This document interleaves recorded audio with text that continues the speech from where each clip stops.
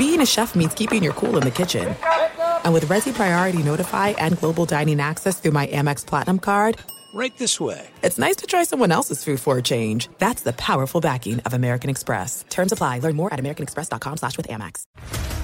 What's up, everybody? This is Stephen A. Smith, host of the Stephen A. Smith Show podcast. Tune in every Monday, Wednesday, and Friday at the very least as I bring you all new episodes that feature the biggest headlines in the world of sports, pop culture, business, and I answer your phone calls and respond to your tweets. You'll hear my unfiltered opinions and straight-shooter interviews with top celebrities and game changers.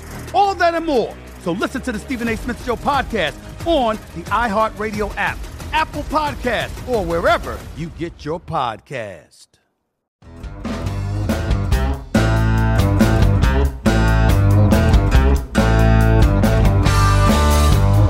Welcome to another edition of Sound of Spurs podcast. My name is Bill Schoening, longtime radio voice of the Spurs. How can we possibly do the Sound of Spurs podcast without having number 32 in your program, number 1 in your heart on the show? That, of course, is Sean Elliott, the author of the Memorial Day Miracle. Great to have you. This is fun. It's about time. You've been ignoring me all year. My feelings are actually getting hurt. Are they really? Well, we wanted to make sure we got Antonio Daniels before you. Yeah. Because when we think of great color analysts around the league, you're pretty much there, everybody else. You're not as high as AD. No, not even close. I don't even know where to start, Sean, but let's start at the beginning. Tucson, Arizona. When did your passion for basketball really start? Oh, wow. Well, I had a passion for all sports. That was my biggest thing. I played baseball, was a soccer player, ran track, played basketball, and I kind of dabbled in basketball for a while until I got to about my freshman year in high school.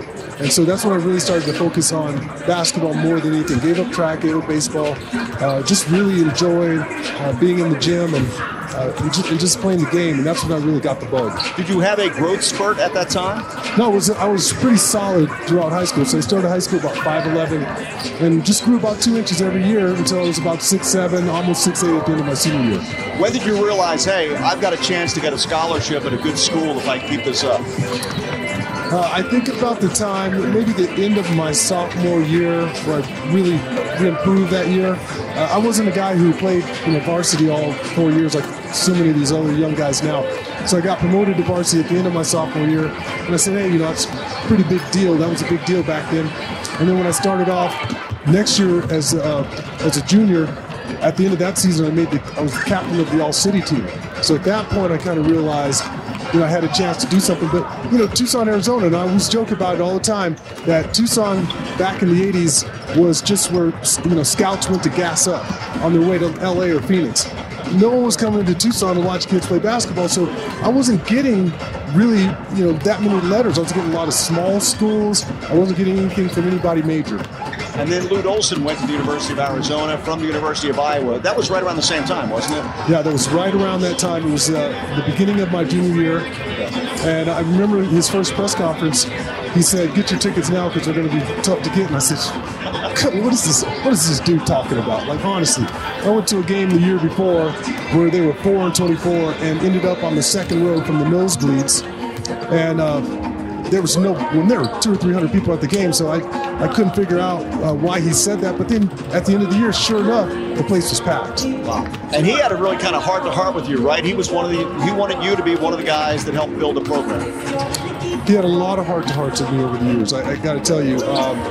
But at the time, they even told me later on, they were like, yeah, we knew that you had potential and you were a good player. We just didn't know how good you were going to be. And so it wasn't like I was the savior. It wasn't like that by any means. I happened to make the McDonald's All-American team my senior year, so I think they got a little bit of an inkling and they said, okay, we got a good player coming in. But it wasn't like I was one of these 5-star recruits and this guy's just going to come in and save the program. But your college career is amazing. One of the great things I've enjoyed about doing this show is visiting with guys, doing a little research on them. Even though you and I are friends, I still don't know everything about you. And I didn't realize that during your college career, you broke Kareem Abdul-Jabbar, Lou Alcindor's record in scoring in the Pac-10. So to defeat any kind of record held by Kareem Abdul-Jabbar and to surpass that must have been a really special moment for you. It was great. You got to remember, though, Kareem only got to play 3 years because he couldn't play as a freshman when he came in. But nonetheless, I mean, you're passing Lou Alcindor, Kareem Abdul-Jabbar, one of the greatest to ever play the game. So I don't care if he did it in half a season. And I did it in 4. I was still, thrilled to be able to surpass his record. Right. Well, and then, of course, you have this great career, and everybody looks like, okay, this guy's going to be a top 5 pick. When did you have an inkling that the San Antonio Spurs were interested in you and you may end up in the Alamo City? When they called my name on draft night. I talked to every other team around the Spurs but the Spurs, and had no idea. Matter of fact, when San Antonio came up, Miami was 4th. I'd gone and visited Miami. They told me that if I was there, they were going to take me, and they were going to pay me the number 1 money. So I was like, all right, I'm ready to go to Miami. And sure enough, San Antonio calls my name. Didn't know the coach, didn't know the owner, didn't know the general manager. But the Spurs, for years, had been my team, but I didn't know anything about them at that point. But it was very good that you got to go to a warm weather city, because for those of us that travel with you over the last 22 years, we know that you do not like the cold. Has that been a lifelong thing, or was that just after you started traveling a while you realized, I do not like cold weather? No, I grew up in Tucson. Right. I mean, when I try to explain it to people, my winters were 70 degrees, 75. I mean, that was wintertime for me. If it got to 40 degrees in Tucson, people were losing their minds. The city was ready to shut down. And so, winters at 75, summers, I was playing outside lots of times when it'd be 110, 112 degrees outside. So, like I tell my friends, I'm a lizard. I love the heat. Being out where it's cold and windy, it's not my cup of tea, Philly.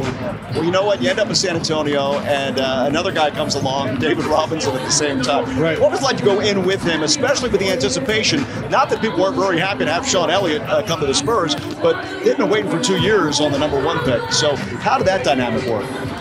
Well, it worked out well because Dave and I knew each other from the USA team in 1986, the last amateur team, by the way, to win the gold medal. We were both on that team, so we became friends then, and then we had spent some time together during the Olympic trials, about 6 or 8 weeks together.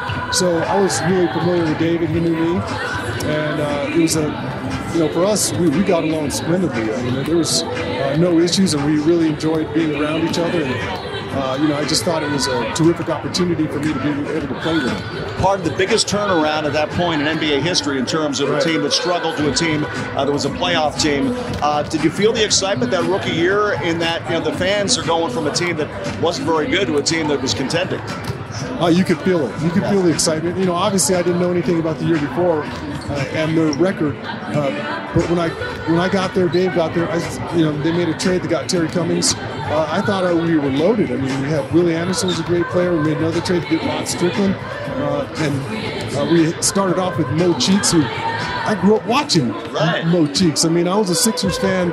I was a diehard Sixers fan, so Mo Cheeks was like my guy. You played with Mo Cheeks? Yeah, and Caldwell Jones, by the way. So that tells you something. We don't know how old Caldwell was when he was playing, right? Who knows? Well, Caldwell been around from Albany State, by the way. Yeah, he was around for a long time. You had some vets, obviously, but that young influx of you and David really kind of changed things. And that was at the Hemisphere Arena. Yeah, that seems like another world ago, doesn't it? I mean, that was a long time ago. It really was, and what a great place. I mean, I love the atmosphere at the AT&T Center when that place gets rocking. But I think the old timers know what the Hemisphere was like.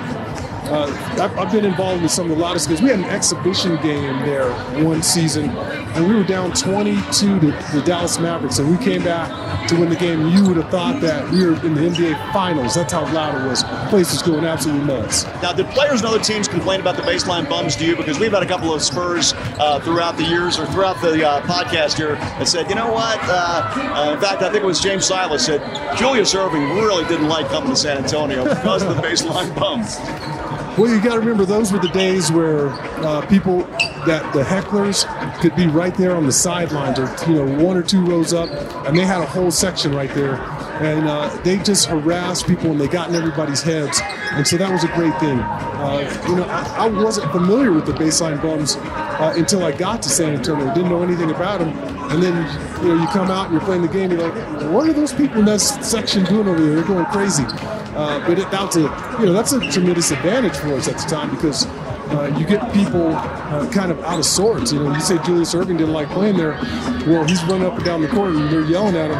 That's in his head a little bit, and it's in everybody's head who comes in there, and it takes them out of their game a little bit. And that's one of the unique things about San Antonio and the love affair the city has with the Spurs is that it is the biggest thing in town, and that has happened for now 50 years, Sean. And it's amazing because all year long we've been talking about this and this big celebration, but everyone from around the league, and you've seen the docuseries that Mike Icciarillo, our director of broadcasting, has put together, it's not just the Spurs celebrating. There are people around the league that really admire what has happened in San Antonio over the last 50 years. Well, I think with good reason.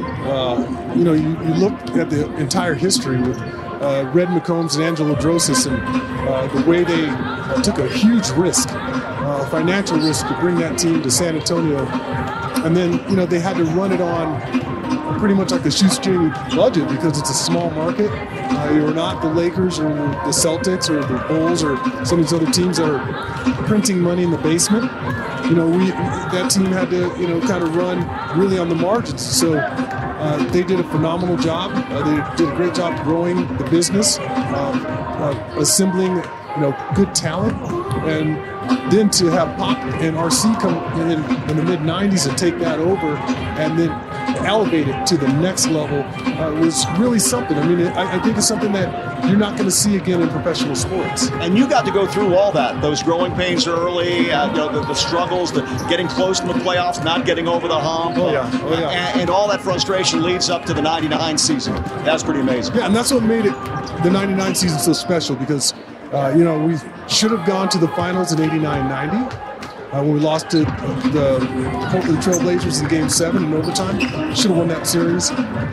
Should have 94-95 against the Houston Rockets. We beat them 4 out of 5 times in the regular season and beat them in the preseason. So we beat them 5 out of 6 before meeting them in the playoffs. We had their number and lost that series. The next year we had the best record in the league again. Lost here in Utah in 6. And so we continue to tease our fans throughout the years. We have the best record in the league. We have a lot of potential. We fail in the playoffs. We don't get over the hump. So in 99, it was our time. And I think all the players on that team sensed it. And you were injured a little bit, weren't you, during that 97-98 season? You didn't have a fully healthy year, so you feel better going into that 99 season health-wise? Yeah, well, I missed the second half of both those seasons. Having knee surgery on one, knee surgery on the other. Pretty much, I kind of like what Devin Vassell had, but they just had to go in there and clean my knees out each season. And so going into that 98-99 season, I had rehabbed a ton. And I remember one game in Houston, I made a backdoor cut and Avery passed to the ball, and I just exploded and dunked. And when I got to the bench, he said, "I don't know what you've been doing, but your legs look amazing." And I said, "Yeah, they feel good. They feel good." So I felt good, and I felt like I was ready, for that stretch. That was before I got here, but I admired that team from afar because you had all these different characters, like the toughness of Mario Elliott, the leadership of the little general, the athleticism of David Robinson, the smoothness of Sean Elliott. So all these different things came into place for a championship team. And did you feel when you finally got going, I know you got a slow start that season, but once you got it going, you guys were 37-13 in a 50-game season. Yeah, we started out 6-8, right? Yeah. So we didn't lose very many after that. But I can tell you that about midway through that season, we all knew something special was happening. We were playing good basketball. We had 2 of the best players in the league, maybe the best overall, in Timmy Duncan. And we knew that if we just stayed together, we had a great chance to really do something. Meet Self. We're the app that helps you build credit and build savings so you can build the life you've been dreaming about. With Self, you can build positive payment history, build your credit score, and get your savings back in the end, minus interest and fees. No credit score necessary to get started. Build stability, build swagger, build your financial freedom. You've got goals. We've got your back while you build your future. Build credit, build savings, build dreams. Download the Self app today. Credit Builder accounts made by Lead Bank, South State, and Sunrise Banks N.A. Members FDIC and Equal Housing Lenders. Results vary. Details at Self Inc. What's up, everybody? This is Stephen A. Smith. When I'm not at my day job, First Take, you can find me in my studio hosting the Stephen A. Smith Show podcast. Tune in every Monday, Wednesday, and Friday, at the very least, as I bring you all new episodes that feature the biggest headlines in the world of sports, pop culture, business, and politics. You'll hear my unfiltered opinions on those nauseating Cowboy fans, the chaos in Washington, D.C., and trending topics on social media, as well as my straight shooter interviews with top celebrities and game changers. And I occasionally give out love advice. Yes, it's true. If you want to know my true feelings about something, I'll give it to you straight. So, listen to the Stephen A. Smith Show podcast on the iHeartRadio app, Apple Podcasts, or wherever you get your podcast.